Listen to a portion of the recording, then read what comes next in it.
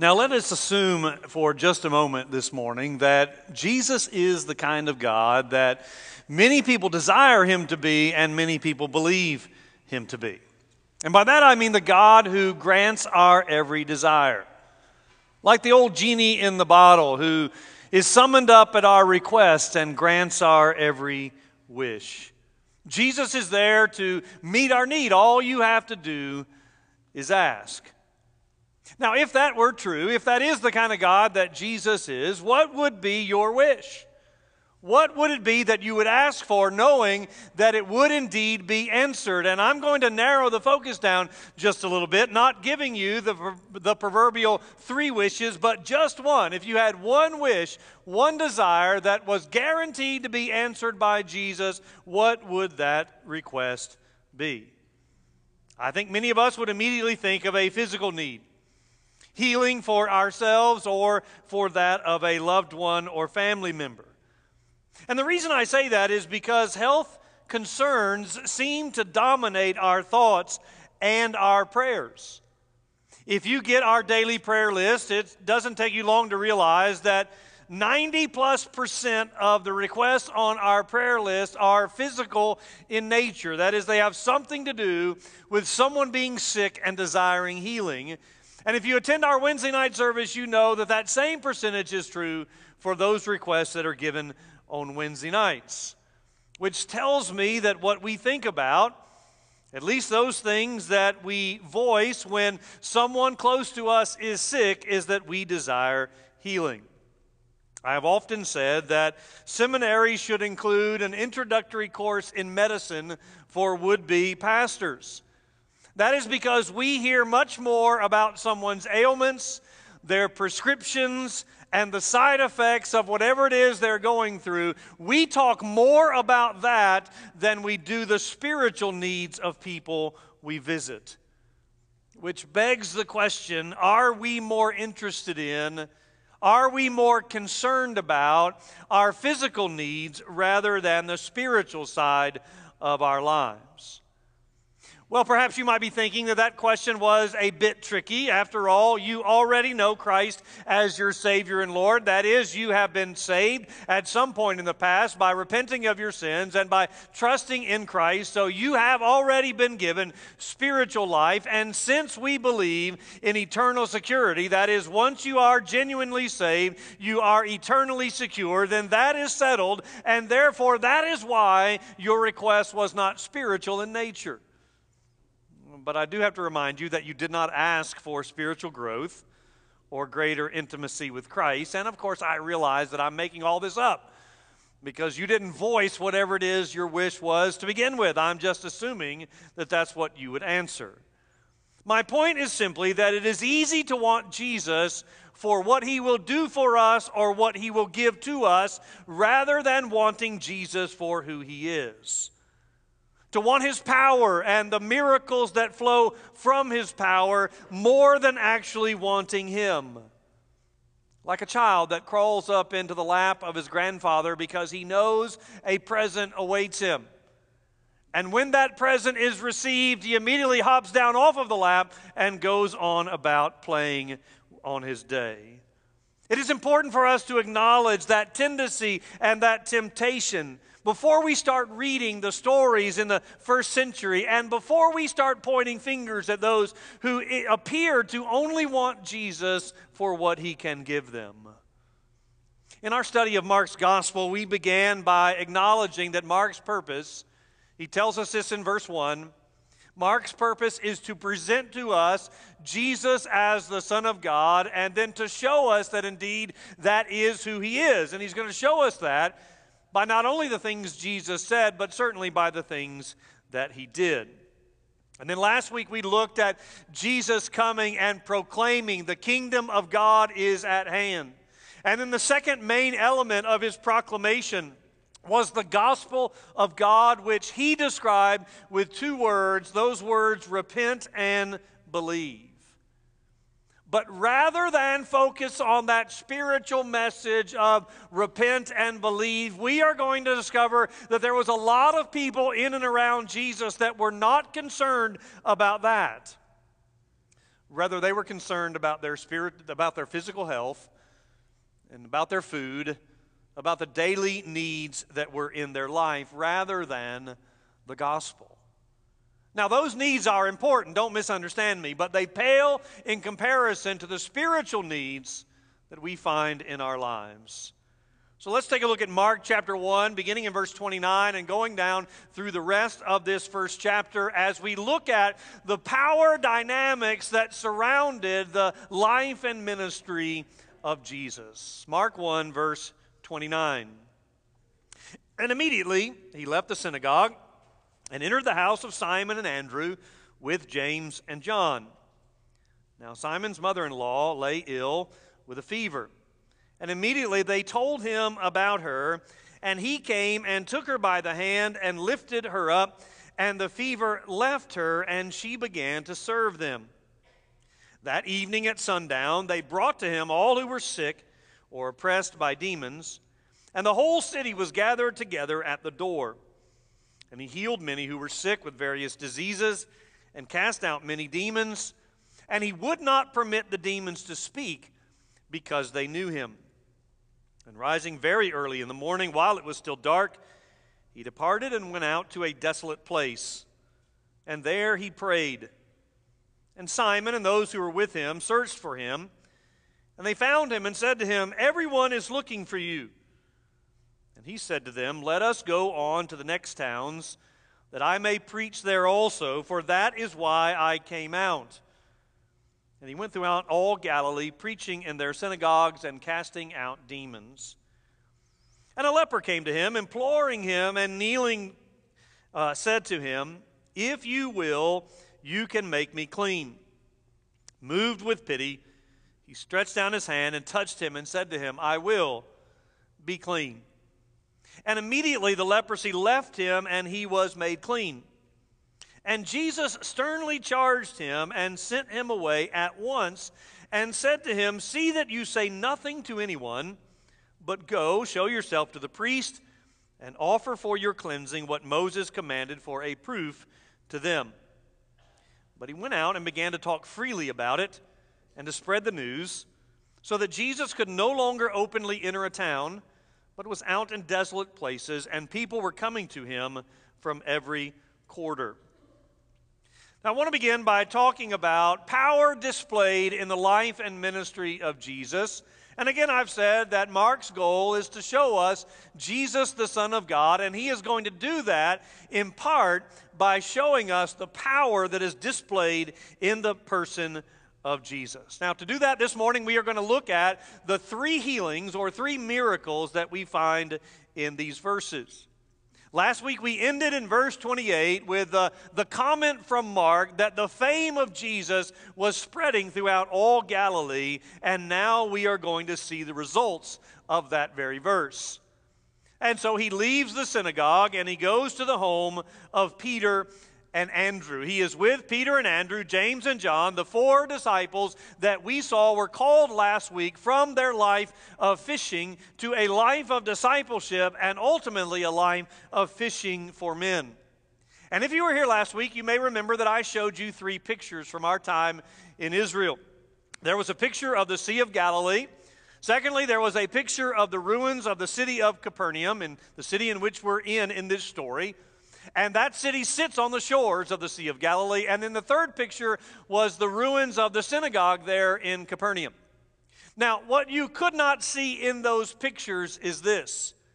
The ruins of the synagogue are virtually next to the ruins of the city of Capernaum. I mean, just a few yards away, if you were to look at those pictures, you would see that the synagogue is over here on the left, and then right here is the ruins of Capernaum, and then right next to those ruins are the ruins of the house of Simon and Andrew. I could have shown you a picture of that, but frankly, it's not very impressive. There is a church built over those ruins now, and the picture is simply the rock or ruins underneath that church.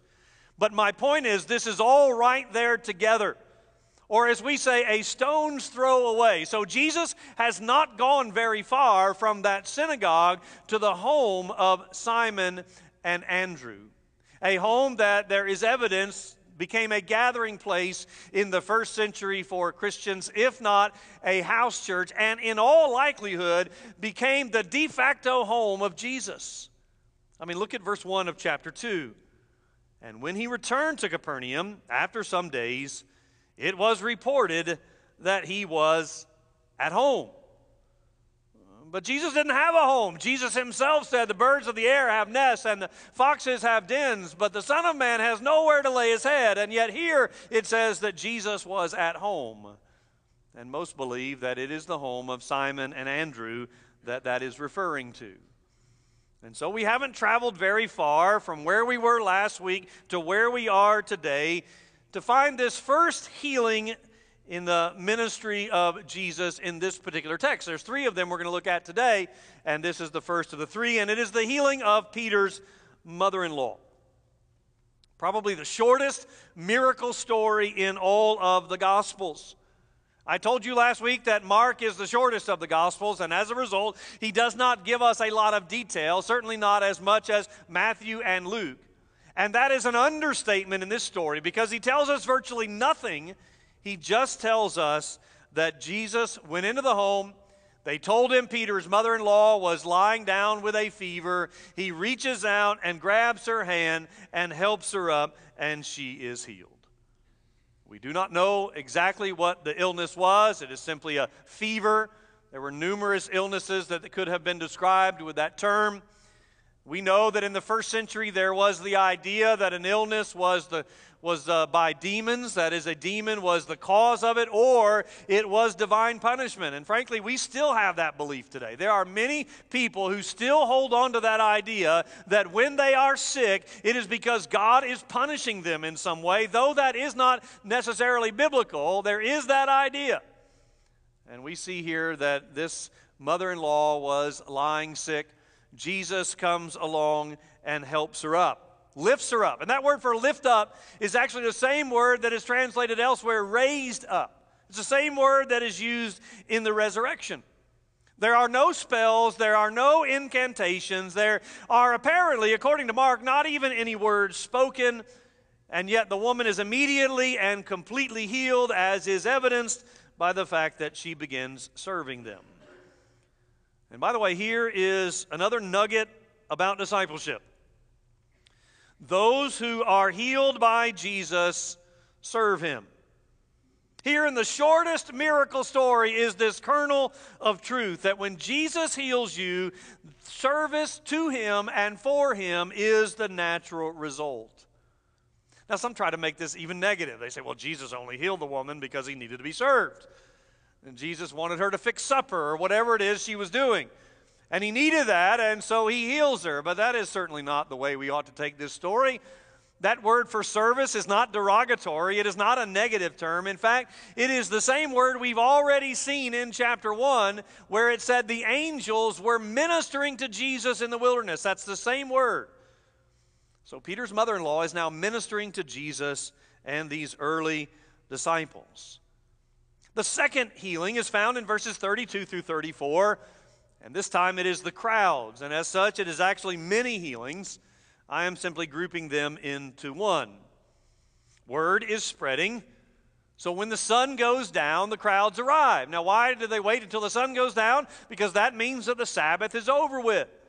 The Sabbath runs from sundown on Friday until sundown on Saturday, and so we are now at sundown on Saturday. With the Sabbath being over, they are now able to travel greater distances without violating the law, and they can bring their sick. They can carry their sick if need be, and therefore they begin to arrive at Peter and Andrew's home, hoping that Jesus will heal them or their friends, even as they have no doubt heard or seen him do for others.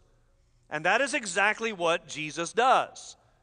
They bring their sick, and Jesus heals them. They bring those who are possessed by demons, and Jesus casts them out. Now, we are tempted to make a distinction in this text between the fact that it says they brought all of their sick and Jesus healed many of them, because to us, the words all and many are two different things. But there is no distinction in this text. It is not saying that Jesus healed some, but not all. There is an equality between the words all and many. So when they brought them, Jesus healed them. Which, of course, begs the question, why doesn't he do the same today? Why hasn't he healed you? Or why hasn't he healed that loved one that you have been praying for? That loved one who, even as I speak, might be in the hospital or a nursing home or at their bed at home, and you and other family members have prayed for them probably for a very long time, and yet they have not been healed. We read stories like this, and we want to be part of it. We want to do the same thing, bring our sick to Jesus and expect that he is going to heal them as well. After all, the Bible is very clear that God does not change. He is the same yesterday, today, and forever. And so we read of him healing all who are brought to him. We know that God is the same, so why hasn't he healed us? And though this is not a complete answer, and we will dive into this more in the future, as we will have multiple opportunities to try to address this nagging question, you do have to remember that this is a unique time during the ministry of Jesus, when he is seeking to demonstrate who he is by the power that he displays. And that power is often seen in miracles or in healings. And I say it's unique because at this time in history, Jesus has done that in a much more unique way, and that is through his resurrection. Because Jesus has died, because he has paid the penalty for our sins, because he has conquered death and rose again, in that display, he has demonstrated his power and that he is the Son of God, so that there is no longer the ongoing need to demonstrate his power through miracles and healings. Now, having said that, I am not saying that he cannot heal. I am not saying that he will not heal. I am simply saying that this is a unique time in the history of the world and the history of Jesus' ministry, whereby he was doing so in a greater way to demonstrate his power. Now let's drop down a few verses and look at the third instance of healing. We've seen Peter's mother-in-law. We've seen the crowds where generically it simply says they brought the sick and they were healed. This third healing in this text is in the life of a leper in verses 40 through 42. Now, leprosy was a skin disease that really incorporated a variety of types. It's actually still a problem to some. It is today called Hansen's disease. It still affects a couple hundred people in the United States every year, and some 250,000 people worldwide are diagnosed with this every year. So it's not gone away, but it is minimized. But in this day, it was a multitude of skin issues. Scribes said that there were up to 72 different types of skin diseases that could fall under the label of leprosy. But it wasn't just a physical issue. It wasn't just a physical disease. Lepers were outcasts, having to live outside of the city.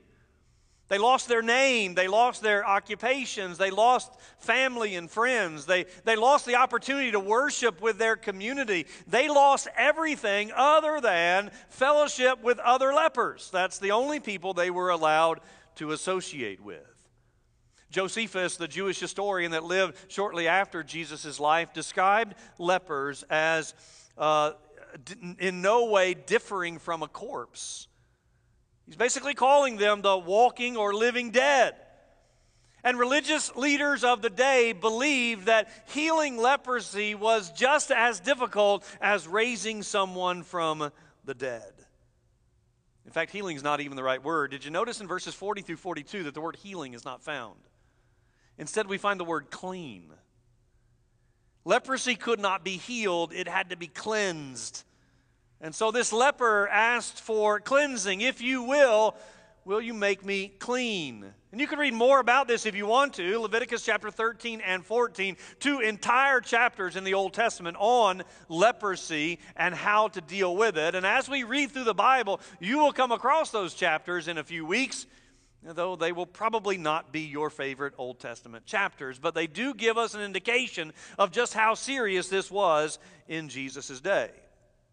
So this man comes to Jesus to be cleansed, and already in saying that, we notice that there is something not right.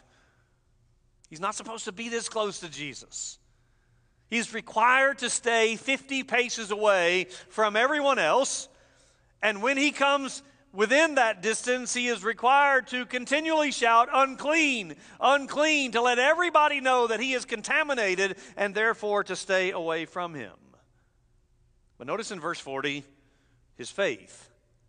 He doesn't question the ability of Jesus to cleanse him. He does question the willingness. That is, I know you can, but I'm not sure if you will. So the ability is there. He knows that. But is Jesus willing? And Jesus says, "Yes, I'm willing." And he reaches out and touches him, cleansing him immediately from his leprosy. Now, the detail that he touches him is significant. That's not always the case. Jesus heals in many different ways in Scripture. Sometimes he touches, sometimes he doesn't. Sometimes he speaks a word, sometimes he's present, sometimes he's absent. There are a multitude of ways in which he heals, but this is significant because this man has not been touched since he's had leprosy. Now, we don't know how long that is, but we do know that as long as he's had leprosy, he has had absolutely no human contact until Jesus reaches out and touches him, giving us an early indication that Jesus is more than willing to override social and religious norms if it means demonstrating compassion for those who need it. It is also significant because this man has not been encountered like this in a very long time. And Jesus doesn't get leprosy by touching him. Jesus doesn't get contaminated as they were afraid of. Instead, this man gets cleansing because Jesus touched him. So the ministry of Jesus is going great. I mean, who wouldn't want all of this? He is cleansing, he is healing, he is exorcising demons, word is spreading, people are coming, the crowds are swelling. These 4 new disciples must be ecstatic that they have been invited to be a part of this and wondering about what the future holds with this miracle worker that they are so recently attached to. Surely it's only going to get better from here. But you know that when there is power, there is also the potential for problems. So power displayed leads us to talk about power distorted. You may have noticed something strange in between the second and third healing. After that night of healing, and it must have gone late into the night because they didn't come until after sundown, and there were many who were healed, and so we presume it goes late into the night, and yet Jesus rises very early in the morning while it is still dark, and he goes to a desolate place. And that's the same word we've seen in the wilderness when Jesus was tempted by the devil, although there are no deserts surrounding Capernaum. So here it must mean that he's going to a solitary place, the opportunity to be alone, away from the city and away from the crowds and the people. And what does he do there? He prays. Now, we mentioned week 1 of this year, not in the series with Mark, but week 1 of January, I preached about prayer, and I said there that prayer was an important part of the ministry of Jesus. We think about Jesus' ministry, and we think about teaching, or we think about healings. But prayer was a vital part of his ministry as well. And in spite of that, Mark only lists 3 occasions where Jesus prays. Obviously, one is here. The second one is after the feeding of the 5,000, another tremendous miracle. And immediately after the feeding of the 5,000, when they come back and they want more, Jesus is nowhere to be found because he's gone off by himself to pray. And then obviously the third time that Mark mentions Jesus praying is in the Garden of Gethsemane. All 3 of these occasions are at night, though here, of course, it's very early in the morning. It is still dark. All 3 are in the face of opposition. That is, there is someone who is pressing on to Jesus, and therefore he gets away by himself. And all 3 occasions speak about him being alone in a solitary place for prayer. And so for the first of several times, we see Peter exercising his leadership. This is new for all of them, but already we see that Peter is the leader of these four, and we know from his ministry that he winds up being the leader of the 12. And so when he wakes up in the morning and Jesus is not there, Peter takes it upon himself to form a search party, which we presume includes the other 3 disciples, and he begins searching for Jesus. Now, of course, we think that's a good thing. Anytime someone is searching for Jesus, that's good, right? Not necessarily. The word here is actually a word that is often used to speak of searching for someone with hostile intent. Or for those hunters who are with us this morning, searching and hunting for prey. And so Peter leads this search party, and when they find Jesus, again, for the first of several times, Peter demonstrates a misunderstanding of the mission of Jesus. Now, later on, we can be critical of that. But here we understand. I mean, he's new to this. He does not yet know what Jesus is all about and what his ministry is supposed to do. And so he finds Jesus, and here's what Mark records him as saying. Jesus, everyone is looking for you. But clearly there's more behind those words. What he really means is this. What are you doing here? Jesus, don't you know that we had a great time last night? That the crowds were coming and you were healing them, and they are going to come back this morning. Of that we're certain. And when they come back, you need to be there. Because you need to heal some more people. You need to cast out some more demons. Jesus, your fame, your name is already spreading, and it's only going to spread more if you will continue this. So we need to get back to town so that you can do what you do best, and that is display your power. What a huge opportunity this seems to be. You got to strike while the iron's hot. You got to take advantage of the ministry opportunities that are in front of you. And so I mentioned a moment ago that all 3 occasions in Mark's gospel where Jesus is alone and praying, it is in response to opposition to him. And you ask yourself, well, where's the opposition here? The opposition is these 4 disciples. They don't mean to be opposed to Jesus. I'm not accusing them of that. But unwittingly, they are opposed to the ministry of Jesus at this point because they are trying to direct him. They are trying to tell him what to do. Yes, they are seeking after Jesus, but they are not doing so for the right reasons. The crowds are coming and showing up, but they too are not doing so for the right reasons. Discipleship is not about us telling Jesus what to do and trying to control him so that he does what we want him to do. Discipleship, in its very definition, is us following him. And Peter and these other disciples are not doing that at the moment. The power Jesus used to display is now being distorted by everyone around him. As I said, an early example of misunderstanding his mission, a mistake they will make repeatedly until after the resurrection. And Jesus, of course, is not going to fall prey to their wishes. As I said, a disciple does not control the Lord. He leads us. So notice what Jesus says. Peter is adamant, we need to get back to town. And Jesus says, it's time for us to go elsewhere. Let us go to other towns so that I might continue to preach. In fact, he says, that is why I have come. I want you to understand at this very early stage in the earthly ministry of Jesus, at the very beginning of this 1.5 years of his Galilean ministry, his mission is not to heal as many people as he can possibly heal. His mission is to preach that the kingdom of God is at hand. His mission is to preach the gospel of God, which as he's defined it is repent and believe, because he has not come primarily to heal us of our physical ailments. He has come to redeem us from sin. Now that is not to say that Jesus does not care about your physical situation. But it is to say that your spiritual life is of more importance. Jesus is not primarily interested in attracting an audience of miracle seekers, people who want to see the sensational and as a result will always want more and never be satisfied with what they see. He wants people who will follow him because he is the Messiah and has come to save us from our sins. And isn't it amazing that in spite of all of the changes throughout the years, the hearts of people are largely the same?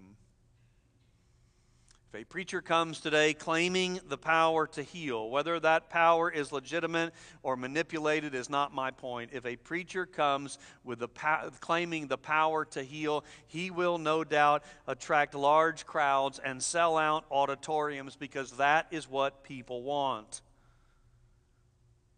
But let a preacher come preaching the simple message of repent and believe that you might be saved from your sins, and the crowds will dwindle away even as they did in Jesus' day.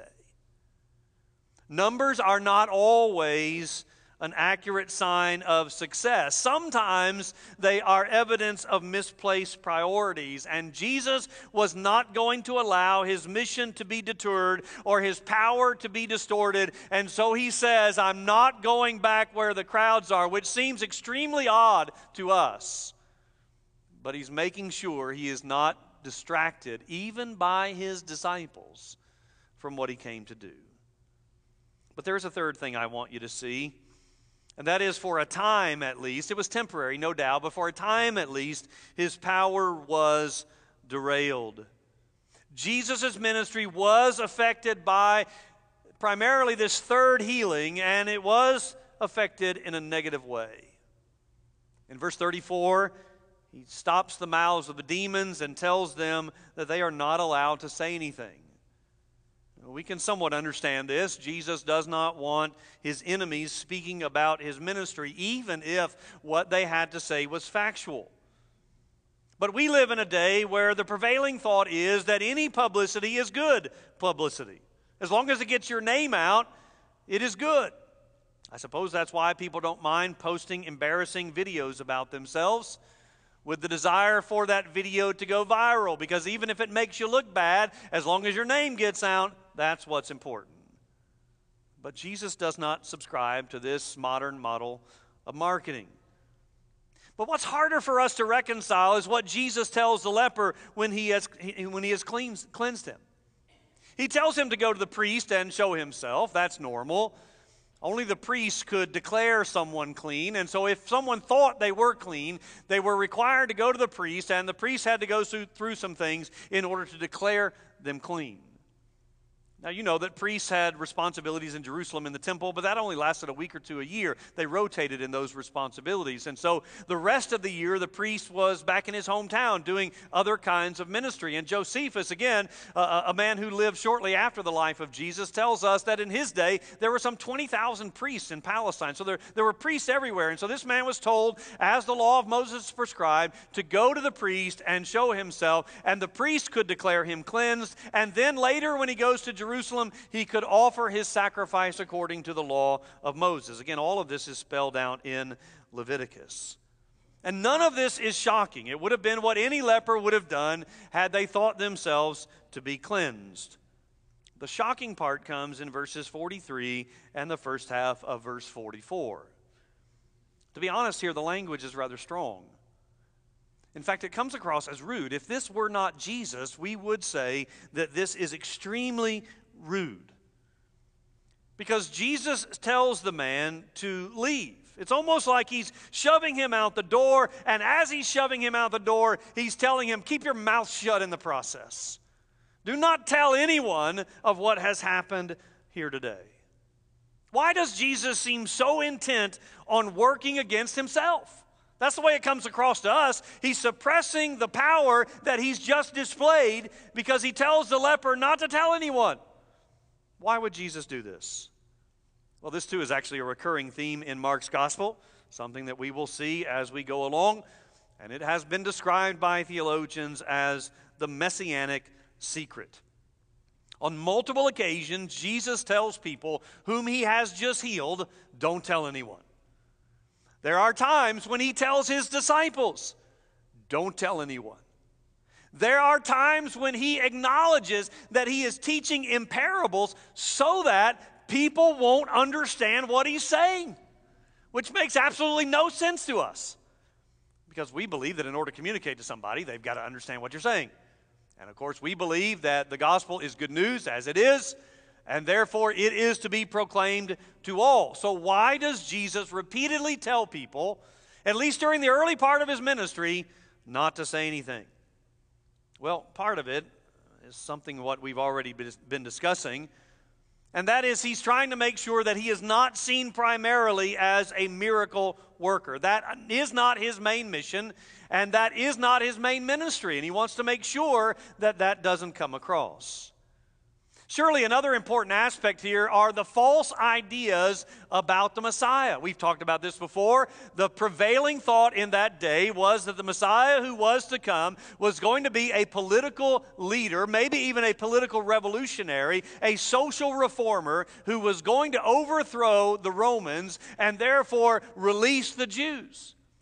And because that is the prevailing view of what the Messiah was going to be, and we know that that's not who Jesus was, but if Rome gets word that there is a self-proclaimed Messiah, that's what they're going to think of, and Rome might just shut down his ministry really before it ever gets off the ground. There might also be the aspect of the fact that the Messiah came as a humble servant, not as a victorious king.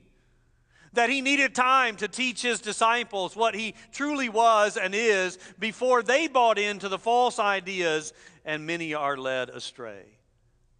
And so for these reasons and perhaps others, in these early years there is this command to keep quiet. And yet the leper does not obey. Instead he talks freely and spreads the word. And as a result, the power of Jesus' ministry is temporarily derailed because he is forced to stay outside of town, and his primary ministry of preaching the kingdom and the gospel in the synagogues he is not able to do for a time, because were he to go into the cities, the crowds would overwhelm him. And so because this leper did not obey, his ministry is temporarily suspended, at least that ministry in the synagogues. And the irony here is that this healing begins with the leper as an outcast. Remember, I said that's what leprosy did. They were forced out of town to live as outcasts. And now, at the conclusion of this healing, Jesus is the outcast. The leper is in town telling everybody, and Jesus is now forced to be outside of town as an outcast, and people have to come to him. There is another irony in this messianic secret, this idea that Jesus would tell them not to say anything, and yet often they disobeyed him. We are reminded that this command is not given to us. We have the opposite command, and that command is very clear, that we are to go and tell. And yet how often do we remain silent, disobeying the command that has been given to us, and in the process wind up derailing the power of the ministry of Jesus, even as we see in this text? You say, how's that? Well, the Bible makes it very clear that no one can believe unless they hear, that they cannot hear unless someone tell them, and it is our responsibility to tell them. And so as long as we remain silent, we too derail the power of Jesus in the lives of people who need to hear the gospel. Now my question is it possible that our mindset is very much like the crowds of the first century, coming to Jesus and expecting to be healed? Caring more about our physical needs than we do about the command to repent and believe, which is at the heart of the gospel and therefore at the heart of the reason Jesus came. And I made very clear last week that that is an ongoing issue in the life of a believer. It is not a one-time thing that we repented and believed in the past. It is something we continue to do in the present and should do in the future. And so if you are a believer here this morning, and yet you find yourself frustrated that you or a loved one have not been healed, and as a result you have become discouraged, perhaps even filled with doubt. You're saying very much the same thing as the leper. I know Jesus can heal, but he doesn't seem willing to, because I've prayed and no healing has come. I want you to understand this morning that you have been healed. Again, as a believer, you have been healed of the most damning disease known to mankind, which, if left untreated, will in fact damn you for all eternity. Leprosy in the Bible is often symbolic of sin. And like leprosy, sin's effects go much deeper than the skin.